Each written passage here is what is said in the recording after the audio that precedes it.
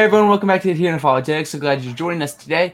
Today I'm joined by Josh Yen from Apologetics for All. Again, we're going to be talking about Matt Dillahunty in the case against God. So Josh, what's up, man? I'm doing fine, thank you. How are you? I'm good. Can't complain. Just life, living, working, trying to watch the Euros from time to time, and Yeah. just life. So, yeah. So today, what we're going to be doing is we're going to be responding to Matt Dillahunty. He did a debate with Inspiring Philosophy a little bit ago on the existence of God. Today, we're just looking at Matt's opening statement because it's really interesting. And Matt's obviously popular, so I feel like it'd be helpful to kind of like look at his ideas and just see what's going on here. So, Josh, do you have any like preliminary thoughts that you want to say before we get going? Well, my preliminary thoughts was kind of that Matt's opening statement was perhaps less so about, I think you picked up on that a bit as well, is that it was less so about kind of countering Michael's ideas or directly focused on the kind of the topic itself. But I think his ideas were kind of more focused on, and as you'll see later, more of kind of a methodological approach, which kind of just was a bit, although it was applicable to topic, didn't really fully answer the question or go really target the debate topic too much. And of course, it's very interesting. And I think we could see later in Michael's rebuttal and where he actually does agree with a bit of what Matt says, but it's just really, well, is it really a full response to what the debate topic is? You have some kind of question marks over that as well. So that's just kind of an interesting thing to keep in the back of your mind. Yeah, the debate was like, is there reasons to believe in God? I believe. And Matt's kind of like, he doesn't say that no, but he's also like, well, like there's not any good reasons to believe in God, which is like, I don't know. But I mean, you can decide for yourself kind of like what you think, because I think Matt's obviously a great person. So if you're ready, Josh, we'll just start playing this and go through it. And good. Yeah. I can play it, so just hang on. For setting this up, and thanks to you for showing up and presenting that. I don't have any slides. I'm not going to be quoting anybody, and I'm not going to be, doing what I'm told I must do. One of the curious things in a lot of these debates is that people will present their case and say that, therefore, this is a good reason or this is probable. In order for me to, in order for my opponent to win, they must present a more plausible explanation. Well, that's flatly wrong. If the claim is there are good reasons to believe in God, I don't have to come up with better reasons to not believe in a God, or I don't have to come up with better explanations for something, because if there's a mystery in the world and the correct position is that we don't yet have compelling evidence to say that we have come to a good evidence-based conclusion on that, then that is the conclusion. And we are stuck in the position of, I don't have to have an explanation for something in order to be able to say that, hey, you presented something, but it's not quite there yet. As if What do you think about this, like, first little bit, Josh? Well, I think it's really a question about how you interpret the debate topic, because the debate topic is there reasons to believe in God? And as Matt notices, it is about whether, and I think Michael notices as well, it's about whether they're good reasons or not. And I don't necessarily think that perhaps the idea that, well, we don't need counter evidence. I mean, I don't think that's stuff. I would agree with Matt that it's not completely reasonable to suggest, or it's not necessary for Matt to demonstrate that we need alternative hypotheses. Though I would say for the debate itself, but I would say that what he does do wrong is that he says, well, sometimes we could just have a mystery and then you could sometimes leave an explanation, or you could have one explanation and say, well, that's not really good enough, and just say there's a mystery there. I mean, I don't necessarily think that the best way to go, or at least as a debate kind of approach to a topic, is a reason to believe in God, and then someone gives you 3 good reasons, and then you say, well, it's a mystery. I don't think that's necessarily a very good response to the idea of, is there a good reason to believe in God? Yeah, this is something that like Michael gets on a little bit later on Matt about, like if you're debating, you can't just be neutral. So like I think about like Michael's arguments, like if like the things he's saying is true, like he talks about like his digital physics argument and stuff, and, like if these things are more expected on theism than atheism, like, and by atheism I mean like the belief that there is no God. I know people can debate about the definition or whatnot, but that is just the easiest way to do it for now. Like if it's more expected on theism, then that's evidence for theism. That's like positive reasons for God, making it more likely than its counterpart. So then in that sense, Matt would have to provide some reason to like lower the probability of like theism to like 50-50 again or something like that. So it really just depends. And I understand where he's coming from, but like for a debate, like it's hard to just be neutral in a debate on like, are there reasons to believe in God? And the funny thing there, when you say 50-50, I'm just wondering for like the debate topic itself, is there reason to believe in God? Even if it is 50-50, I could see someone saying that there still would be reason to believe in God, even if there is like 50, even if the arguments are indeed somewhat make the scale, does God exist 50, does God does not exist 50. You could still say that there's good reason to believe in God. It's just that there's also good reason not to believe in God, and you just have a free choice to choose which way you want. And I could still say that even on a 50-50, perhaps that you could even win. And of course, I'm being very pedantic here with the debate title, but I mean, it's just something quite interesting to just nitpick about it. Just say, well, what exactly do both parties what are both sides trying to get at? Because there are times where I'm thinking, well, maybe Matt's approach or understanding or his kind of way to respond to the title of "Is there reasons to believe in God?" might be a bit different from the way that we're approaching "Is there reasons to believe in God?" And if that's the case, then maybe there is a bit of a gap there that we must think about as well. Yeah, I think you're right, because I think as we go further, like I can just see, like I think about this question a lot differently than Matt does. So I appreciate his perspective, but I don't know if it's the best way forward. We come across a murdered body, and you put together a case for the butler is the one that killed them. It's not up to me to come up with a more plausible potential killer. It is only up to me to say either you have made a good case for the butler did it, or you have not made a good case for the butler did it, and here's why. When we talk about are there good reasons to believe something, it is a sticky topic because ultimately you either are convinced or you're not. And becoming convinced is the result of not a conscious decision on your part. I'm going to just choose to believe this. You make choices and you make decisions as an agent, but you're not just saying, I am now convinced. It is something that you're compelled to do by the weight of the evidence and the weight of the argument. And we have to do this knowing that we can be, in fact, wrong, that we can become convinced of things and that we may have good, compelling arguments and reasons for it. And ultimately, the thing we're convinced of is not true. Once upon a time, it was... Anything like... I was just curious, cause like with his butler analogy, at the end of the day, like in like the murder case and like the butler did it, like someone's still dead, like in that case. So like there still needs to be some sort of explanation for like why is this person dead? Like did the butler do it? Did he just like have a natural death or like things like that? So like in terms of like applying this to like reality, like at the end of the day, like maybe Matt thinks there's no good reason to prefer some sort of any explanation for like what the foundation is or like why there's something rather than nothing. But at the end of the day, there's some sort of explanation still. Maybe it's your infinite regress, maybe it's God, maybe it's some sort of like foundational thing that's like not God. Like, but at the end of the day, there still be some sort of explanation. Completely agree with you on that one, Zach. It's like, I think when he's saying that, perhaps trying to say, well, you could disprove the hypothesis of God and you don't need to have a better explanation. But then that's just kind of putting into a very weird situation, because it's like saying, yes, you don't have good reason to believe in it. But at the same time, well, what exactly do we have on the other hand? Like if someone says, well, I got $500 on my pantry in the morning, I wake up and I'm like, well, there's $500 here. And I say, well, my mom put those $500 there. And then someone else says, well, perhaps it's not your mom. Well, I mean, at least the idea of it being my mom put it there is better than any other non-existent hypothesis if the mother is the only person who is in the house at the time. Like, you have to provide, I think, at least good evidence to provide the idea that there is still something else which could possibly be an explanation. And there are, of course, as you've noted, other explanations for the universe or the foundation of the universe, like infinite regress. But if you're going to say, well, there is only one idea, we have one reason, which we do have reason to believe in, it's just not very good reason, and then we have no other explanation, is it more reasonable and is it more justifiable to just say, well, the one that actually does have some bit of reason, even though it isn't that good, should we just believe in that as the best possible explanation at the time?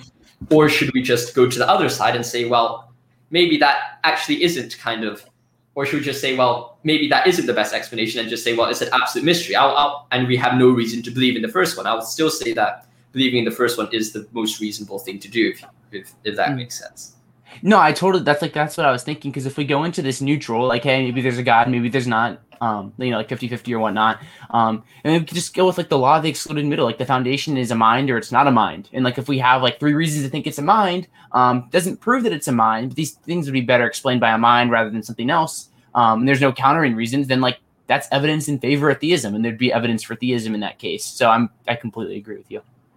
And also, I think he did also make a statement after the analogy about something about being convinced in something is not necessarily about moral agency. And I'm very confused about that, because I was discussing, because there's there's this interpretation argument that someone raised on YouTube. I can't remember who it was. I think it was Ocean Killjoy or something like that. And then someone was telling me in the comments that interpreting the Bible isn't a result of free will. And I'm very confused about that. And I'm not sure it's just me who's wrong in the idea that making a decision about a truth statement isn't out of free will. But it seems very fundamental to me that when you're actually trying to interpret it, not just reading it at a first glance, if you're really trying to get all the evidence in front of you and you look at it freely, you reasonably come to the conclusion as a result of free will. Like if someone gave me all the evidence to believe that the sky was purple, for example, I would, out of my free will, choose to believe the sky is purple. Let's assume that that's the case. But it's not necessarily the idea that I've become convinced without any free agency on my part. And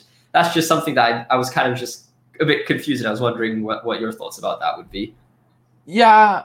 Can you repeat that a little bit for me? I got a little bit confused. Yeah, because it's the idea that perhaps when we make a decision or we make a stand on a truth proposition, for example, just say, well, the Bible says Jesus rose from the dead in 3 days. Like that's the interpretation of the resurrection account.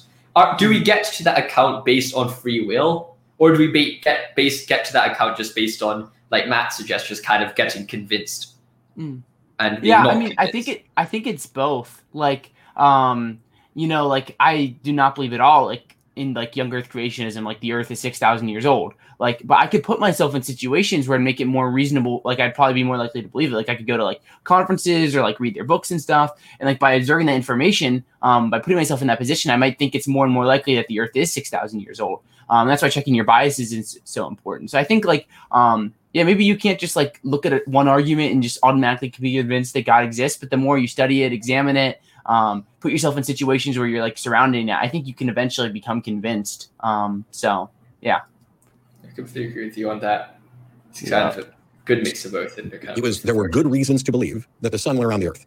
Really good reasons to believe it. Everybody saw this and experienced it. Everybody who stood outside said, yep, there goes the sun. It's a direct observation. And the application of Occam's razor to a more parsimonious explanation would obviously have been that the sun goes around the Earth. And if you ask me now or ask me then, hey, are there good reasons to believe the sun goes around the Earth? I would say, yes, there are. And yet we have better reasons to understand now that perception is because of the Earth spinning on its axis, assuming you're not a flat earther. Can we stop that for a moment? Times, you can have good reasons to reach a conclusion, and that's independent of whether or not the conclusion you've reached. Sorry, I was a little behind on pausing. No worries. So the funny thing is that using that analogy, I had a feeling that he just conceded the entire debate. Because the topic is reason to believe in God. And then his analogy is there was reason to believe that the world went around the sun. The sun went around the world. So I think there's a startling kind of concession of that. Michael already won the debate in his opening by saying, well, because I think he's comparing here, and correct me if I'm wrong, that the sun going around the Earth, although wrong, has reason to believe in that proposition. And in the same way, he's trying to say that, well, God, although having reason to believe in it, is false. But then if that's the case, if that's kind of the analogy that we're seeing here, then hasn't he just conceded that there is indeed reason to believe in God, even if we're going to be wrong in the future? So that's just something which caught me kind of by surprise when he said that. I was like, hasn't he just conceded the entire debate? Because the debate, I don't think, is whether God exists or God does not exist. Rather, is there reason to believe in God? And if that's the standard that we are going to judge the debate, it seems that Matt has kind of completely messed. I don't want to say completely threw it, but I mean he's completely conceded the topic in his opening statement, which I was quite surprised. Yeah, I think you're probably right. I think what he gets into next is like, well, these aren't good reasons, but I mean, it does seem like he's willing to concede that there are reasons to believe in God. He just say there wasn't good. So yeah, you've reached is actually correct. And so when we hear certain claims in realms that we cannot properly investigate, it is almost obvious and I'm not going to come up with the right word for it. It seems reasonable that our intuitions about it are likely to be correct. If you go to a psychic reader and they lay out their tarot cards and they do a reading for you and it seems to apply to you, if you don't have any other information and you've been told that these people have some power to do this, then that is currently the best explanation that you have for it. This is true. This is what magicians exploit, and this is why magicians often went after the psychic readers and everything else, because they figured out, hey, these people appear to be doing the same tricks that I'm doing in my show, only they're claiming that it's a supernatural thing. The reason we're able to debunk that to whatever extent we are is because we have found the thing that you're looking for, which is here's a better explanation. And so did you in fact have good reason to believe that the psychic was communicating with, the dead? Perhaps. But if the case is essentially, I can't come up with any other explanation, we know that in and of itself is not a good reason. It's not a compelling reason to believe. Yeah, this is a lot of interesting things that he comes up. So what do you think, Josh? Well, I think, once again, it seems that he's switched very quickly from between having a better explanation and, oh, it's a choice between that and no other explanation. Because when he gives a tarot card reader, he says, well, we had good reason to believe that, or at least he says, well, we have good well, not good, but we have reason to believe in the tarot card reader, and then we don't when we have other explanations for it. And then it's just kind of saying, well, the only reason why we don't have good reason to believe in that is because there are other explanations. But then he suddenly, right immediately after that, he switches it very quickly and says, instead of saying you have actually other explanation, you just say, well, if it's between one explanation and no other explanation, then obviously the good explanation is the correct one, which I think is a very different thing than the analogy that he raised in the first part with the tarot card readers. And I think the theist could here grant the idea that, well, there could be better explanations in the future. But if the only reason why you're disbelieving your argument is because there could be better explanations in the future, then I don't think you could actually come to any true or reasoned belief if that's the standard that you're judging it against. Because you raise any argument about anything and then saying, then anyone else could say, well, we might have a better explanation in the future to explain that. It's very hard to argue against that because who knows what's going to happen in the future.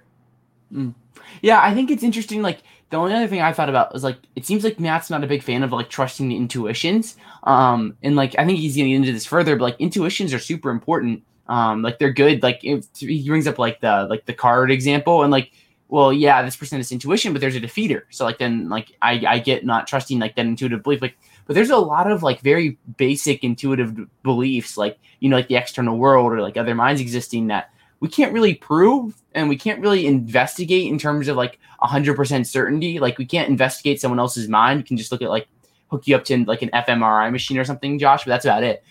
So I don't know. Matt seems very skeptical of intuitions, which, I mean, could lead to a lot of, like, problems with, like, solipsism and stuff, just depending on how you, like, flesh it out. So I completely agree with you there. I think a lot of times, and this is not just perhaps an atheist mistake, but also a Christian mistake. Sometimes it's very easy for us to perhaps hold an opposition viewpoint at a standard just so high that it's just you're just so focused on defeating the opposition argument that you don't think about how that rebuttal is actually going to apply to your own worldviews. And that's just something I think we have to keep in mind when we're discussing anything with anyone.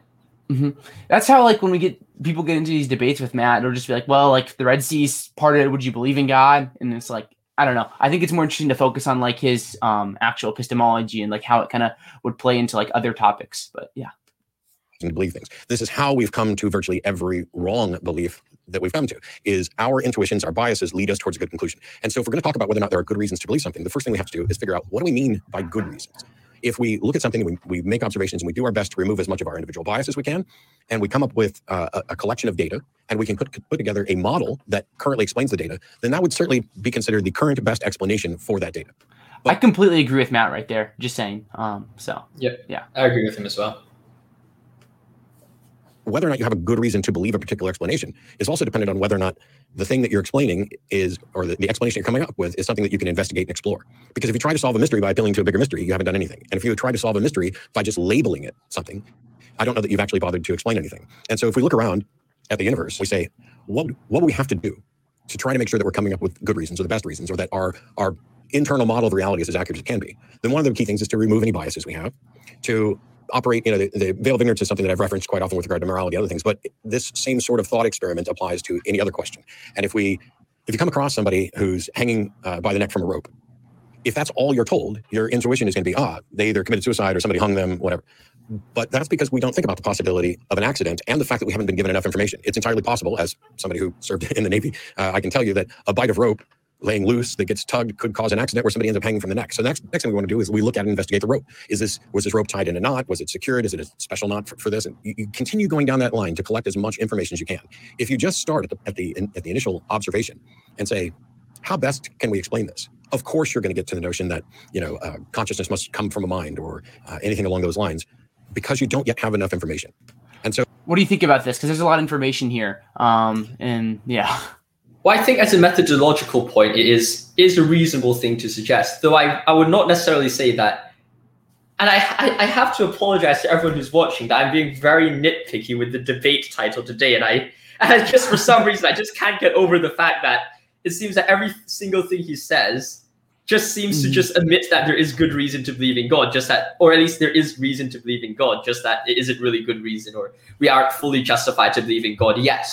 And that yet is the kind of the thing that I really want to focus on here, because it would seem, as he seems to admit, that if you see a guy with a rope tied around his neck, that would be the face value. That would be the best reason to believe it, and you'll have good reason to believe the guy committed suicide, or I don't know what else the guy could have done, or someone killed him or something.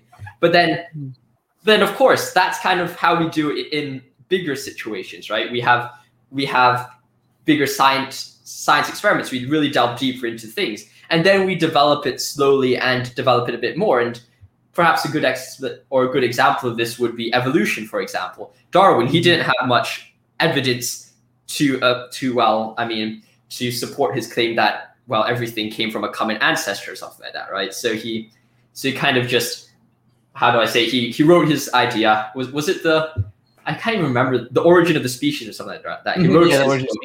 He wrote his book, and it didn't have that much evidence, but then there was actually good reason to believe in it, even though we didn't have a lot of supporting evidence over time. And then as time went on, the case for evolution was built stronger. So I could barely see how it kind of goes, taking the claim, saying there's good reason to believe it at first, it can be developed both ways in the idea that, well, future reasoning or future ideas or future evidence could somehow affect the idea that there is no good reason to believing it right now. Just seems to be kind of flawed. Yeah. No, I was thinking about it because like the theory of evolution is like really good analogy, because like that's something Matt would accept, and like you can't confirm with 100% certainty that evolution is true, but like given the data, it's just probably true. When you look at things like the fossil record and like species like having similar genes and stuff like that, it just seems like the best explanation of the data. And like, so okay, Darwin comes along and it's like, okay, well, here's evolution, here's this theory, and he's probably right about that. But then like his mechanisms for evolution are almost certainly wrong. Like neo-Darwinism is a theory that's fading a lot from like evolutionary theory. Like Tim Howard, Invoking Theism, knows a lot more about this than me. But that doesn't mean that like we get rid of evolutionary theory. It's just there's a different way that evolution occurred with like, I think it's called like a more modern synthesis, I believe. So it's just like, just because there's a, like, if we're just not going to accept things until we know how they work, like completely, like we still shouldn't accept evolution because we don't know like the evolutionary mechanism of like how it occurred. We just know that given the data, it probably occurred. And and there's different competing theories on like how exactly it occurred. So yeah. And so we can, I don't know why we would, go to a bunch of physicists to have them start doing philosophy for us. I mean, that seems a bit strange. Here's a bunch of physicists who say that philosophically speaking, it should be this. I'd rather, I don't know, I would say I'd rather go to the philosophers. However, that's potentially just as much of a mess as anything. Because if you have something that appears mysterious and you don't have a solution for it, you have to work to demonstrate that not only here's a solution, but here's a probable solution. And probability is something that you don't necessarily have to actually calculate, but you should be able to at least approximate. And you can't say that X is more probable merely because it hasn't been disproven or merely because somebody hasn't come up with a better explanation, because it's more probable than what? Yeah, this is great. So, like, if we take like the theistic, I don't remember what IP does in this debate for like his definition of God, but if we just define God as like a necessary mind that created the universe, well, then the opposite of that be, well, the foundation isn't a mind. Like it's something material or impersonal, and like there we go. There's Matt's setup. We have compared to a mind. Well, here's our other hypothesis that it's something material, like a quantum state or something like that. So I don't know. I don't know. That's kind of where I feel about that, because I think we can do exactly what Matt's thinking about. Yeah, and also just adding on that point, I just think that, well, perhaps what Matt is kind of saying is also that the idea that physicists doing philosophy for us. I mean, I don't necessarily think that what Inspiring Philosophy is doing, I keep on forgetting that his name's Michael, but essentially what Michael's doing is that he's not telling the physicist to do philosophy for him. He's using the philosophical evidence and then making philosophical conclusions based on his own ideas and philosophy. And I don't know too, I have to admit, I'm absolutely not well read on the digital physics arguments or any of those arguments that Michael raised at all. I looked at them and I was like, what is this? But I mean, it was, I have to admit that even though I don't know much about it, it's clearly not just physicists doing philosophy for him. It's just him using scientific data to support his own arguments, which is done a lot of times in science and philosophy and basically in every field of thought and study. Yeah, that's like with all these models about like if we're looking at like how the universe began, or like if there's like a past infinite universe, like all these people are looking at like the different things. Like, okay, like we got this expanding universe, we got this universe running out of entropy, but maybe we want this past infinite universe, right? So like let's draw my theory around this data to try to explain how we can have like a past infinite universe and something like that. So I mean that's what we do. That's theories. Is they use the data and then they draw up a theory that tries to explain all the data. And then the only other thing I thought about is actually like you need to investigate the claim. And like if we need to like investigate or demonstrate it, like it seems like to me we could almost be sent into like radical skepticism. Like we can't demonstrate that other minds exist. It's simpler to say, hey, Josh, you're just a philosophical zombie, or hey, Matt's just a philosophical zombie. I don't have to pose this like mind that exists in Matt. I can explain everything just with the brain. And I'm not even saying like physicalism can be true. And this is like my argument would still hold. But like we don't need these empirical demonstrations. They're good, but they're not necessary. So yeah. Completely agree with you on that. It's more probable than no explanation. Well, that is not, if we don't know anything about who killed the person, the butler is a more probable explanation than nobody did it. But the people who are not convinced that the butler is guilty are not saying nobody did it. They're saying we don't know who did it. You may have enough evidence to make it a compelling case that this was a murder, but you haven't come up with a compelling case for who actually did it. So the evidence. I just want to emphasize very briefly here again, from the law of the excluded middle, we could say the foundation is a mind or it's not a mind. And I mean, I think that helps like with IP's argument. Explanation that we come up with needs to be unique to the claim. Our explanation shouldn't be able to justify multiple competing claims, which is why, no offense here, but when you argue for the classic. Well, then, I mean, I'm just thinking again here, like we're gonna have to throw out all these different cosmological models. Like Roger Penrose, your ideas are gone. Hawking, your ideas are gone because they're all explaining the same data with different theories. So then, like that whole kind of like theoretical astrophysics is useless then, according to like Matt's epistemology. Classical God, as opposed to a specific God, I really don't think that it gets us anywhere because at most, even if I conceded everything and said that, if you're just going to define God as that which serves as a foundation for the universe, then you've defined God in a way that doesn't have any of the properties of anything that people are going to, or any unique properties of what people have classically identified as God. It doesn't have to be, a personal being or all powerful or anything else that would get you to a particular one. And if, Christians and Muslims and Hindus and everybody else can use the same case of, there must be some mind at the end of it, that doesn't get us anywhere near an understanding of what that means. And so while I'll save a good chunk of that for actually going through the rebuttal, when we have... Wait, before we get into this, like, what do you think about, like, do we need to go to, like, a specific God, like the Christian God or something like this for, like, a topic like this? No, because the...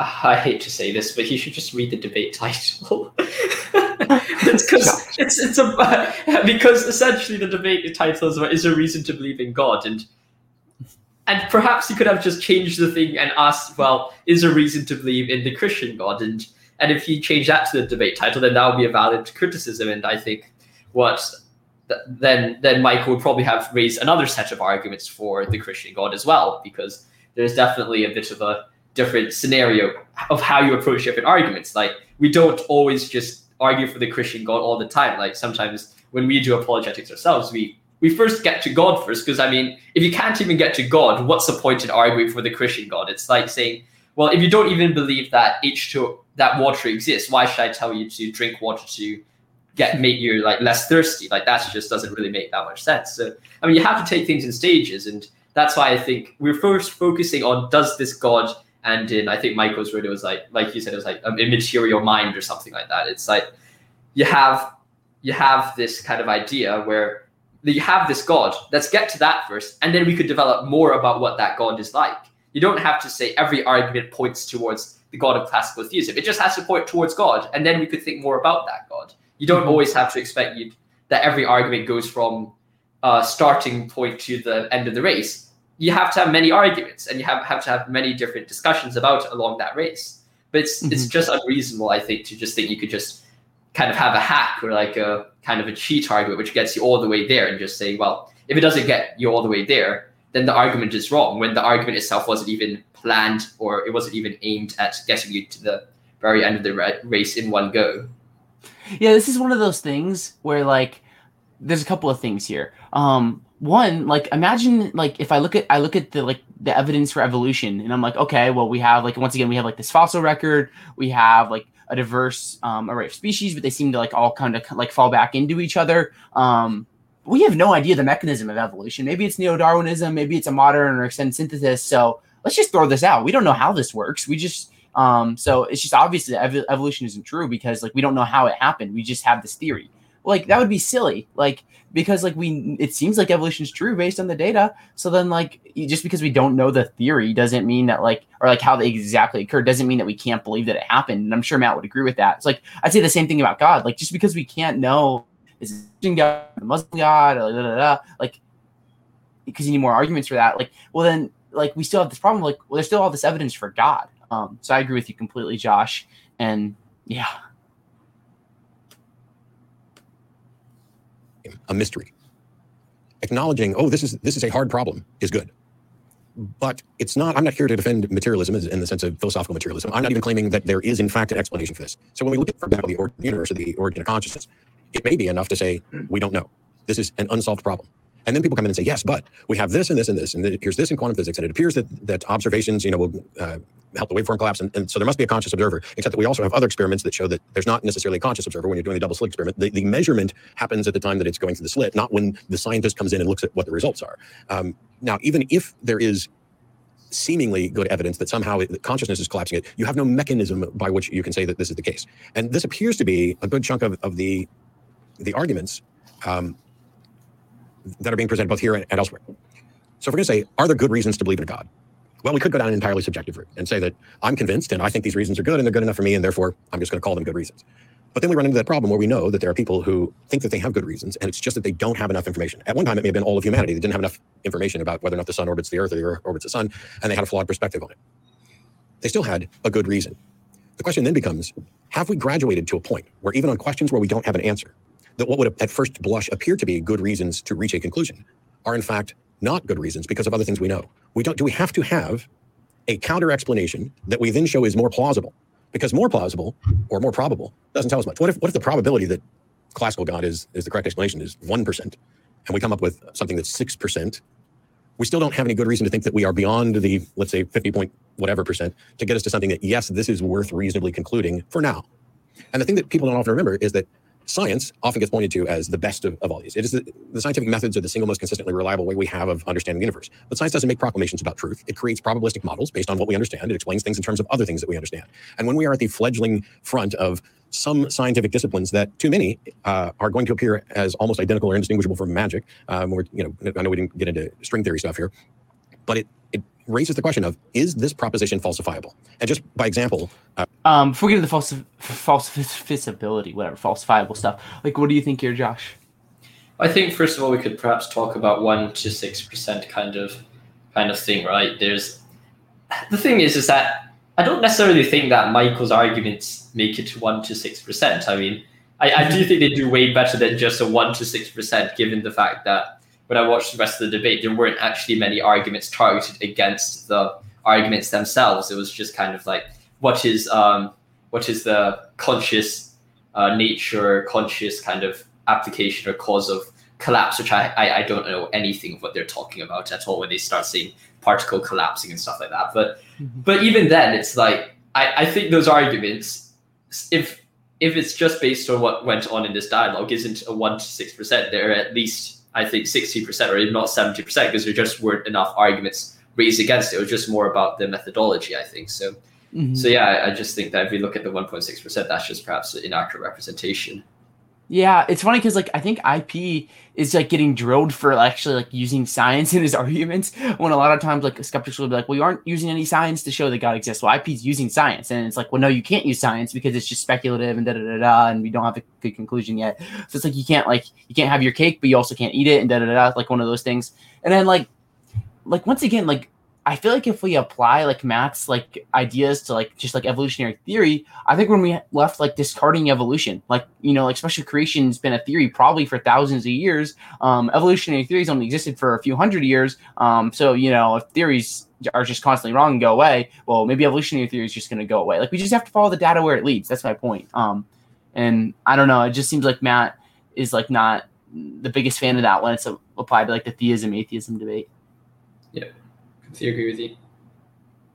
Without going too much into rebuttal at the outset, the fact that we can make a simulation of something, I don't see how that could ever lead someone to the conclusion that therefore the something we are simulating is also likely or more probably a simulation itself.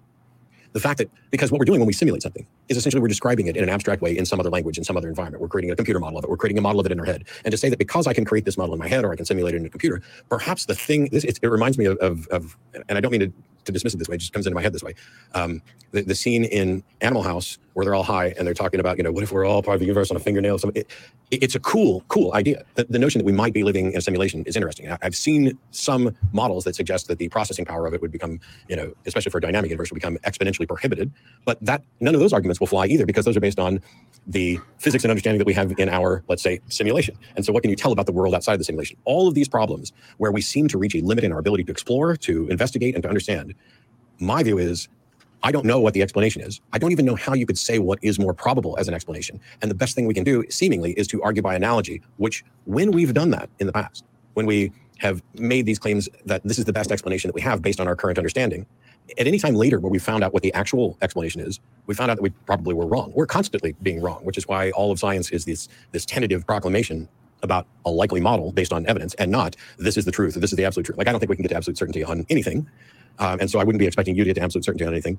But to say that we have good reasons, a real argument can be made that we can have good reasons for anything if we go down this, I have limited knowledge and I have this subjective experience. If we're going to talk about whether or not we have good reasons to think that our answer is likely, not that it is the best of the potential candidate explanations right now, but that it is actually likely true, that is a different bar. And that is the bar that I'm kind of holding to, which is, if we have no explanation, any explanation anybody offers that isn't falsifiable would seem like a better explanation. But does it rise to the level of being an actual good explanation? Is it sufficient to explain this? And do we have good reason to think that it is likely or probable? Or are we just saying, hey, this is weird. I don't know how we could possibly explain the mind or the origin of the universe. But people have proposed this idea that there's a being that is not bound by space and time, that is immensely powerful and reasonable and wonderful and awe-inspiring. And of course, that being could do that. That being could serve as a ground for this. And because we don't have another explanation, that being is necessarily more probable than a non-explanation. And therefore, I have good reasons to believe it. And I don't see how that rises beyond, this feels better to me than not having an explanation. If in fact, the truth is, we don't have the most likely explanation. I don't know how to tell the difference between those two. Yeah, this is the end here. I mean, there's a lot of things that could be said. I don't know. Do you want to take it, Josh? Well, I think first thing I think we could talk about is kind of the idea that it's, once again, we could return to kind of I think he's once again emphasizing the idea of having an explanation, not having an explanation, and also perhaps he's also focusing a bit more on, well, what exactly, like, where exactly do we come, or how do we actually come to a certain conclusion? And then he argues that, well, the best thing to do is argue by analogy because, well, the best explanation at the time commonly leads to wrong beliefs. I think that's kind of like what he said. It's kind of summarizing it, but I think we could pick that part a bit and say, well, first of all, let's target, I think the most easy one is perhaps the idea that best explanations have led to wrong beliefs. And I'm like, well, that's not really a problem with the methodology. Like, that's just doing good science. A lot of times science is wrong and makes mistakes a lot of times, like again and again and again. But that doesn't mean that the scientific methodology is wrong. It's just that people are genuinely getting new evidence and following the evidence where it leads. I don't think the fact that people are following the evidence where it leads demonstrates that the idea of believing in the best evidence at the time is irrational, or you don't have a reason to believe in something given the best explanation at the time. You just have to follow the evidence where it leads, as I've said, and I think that's kind of the most important thing to follow. Yeah. I'm just going to bring up the evolution analogy again, because I just think it's helpful to like think about these things. Because it's like, let's say like evolution is true, What's the opposite of that? Well, evolution is false. Like, we have these two clear explanations describing human origins. One says that this theory is true, and then this other says, well, this isn't true. There has to be some other sort of theory for like the origin of humanity. Well, like, in that case, like, if there's all this evidence for evolution, like, sure, we could be wrong, but like, it's the best explanation of the data. And I agree with you there. And like, theism is falsifiable to some degree. Like, that's why like the problem of evil and divine hiddenness arguments exist, because people are like, well, we'd expect this if theism is true, but we don't see this with like animal suffering or God's hiddenness or things like that. So like, I don't know. I mean, it just seems like to me like Matt has this super high standard of evidence. And then I think if you're going to have that super high standard, like, that's fine for your personal epistemology, but then I think you're going to have to throw out a lot of things like theoretical sciences and maybe even like, I don't think Matt would have to go to solipsism, but like, if we need these demonstrations, like solipsism seems like a live option if you're going to follow that kind of like epistemological standard. So yeah. Yeah, I completely agree with you on that one. I just kind of want to pick on the idea that you kind of said, like, there's kind of the idea that, what does it say? There's a limit. what was it? He said that there's a limit to our understanding. There's a limit to our understanding, and I was thinking about that. So I'm like, yeah, but then what does that limit our ability to understand any arguments? I mean, we can understand there's a limit to understanding, but how much does that exactly help us by just saying we have a limited understanding?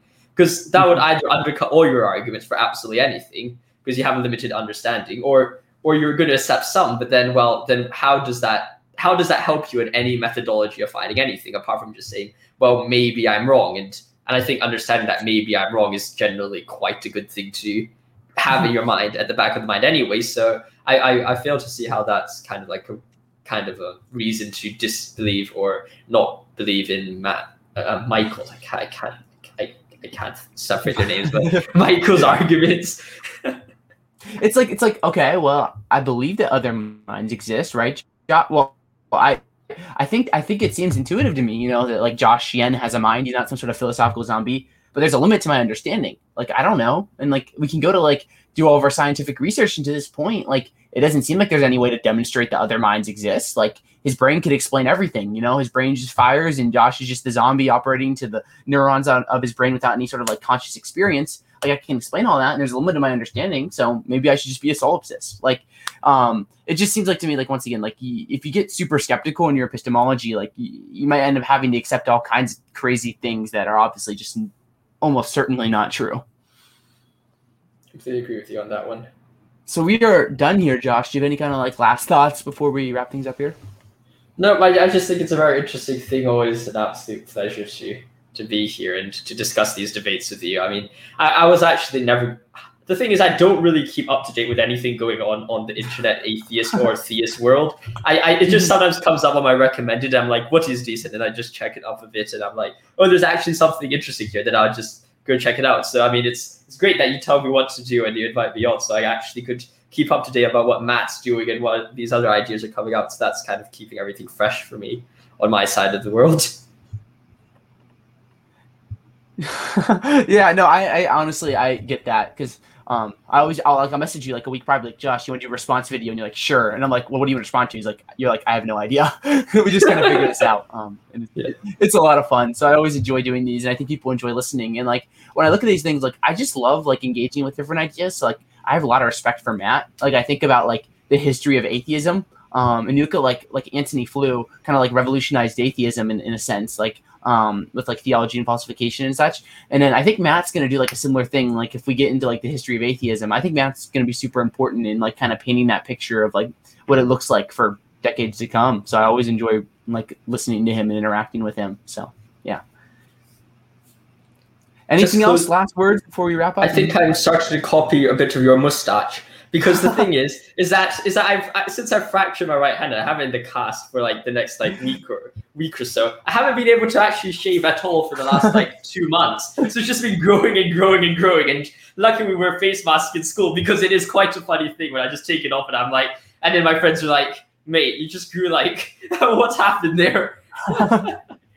Yeah, I always like have this awkward phase where like, I'll like grow like facial hair for like a couple weeks or like a week, and then I'm like, no, I look stupid, and I'll shave it. So I feel your pain a little bit. So yeah. But Josh, this has been fun. Everyone knows how to follow you. Apologetics for All, great YouTube channel. Really great debate reviews and just all kinds of content, and Dostoevsky fanboy.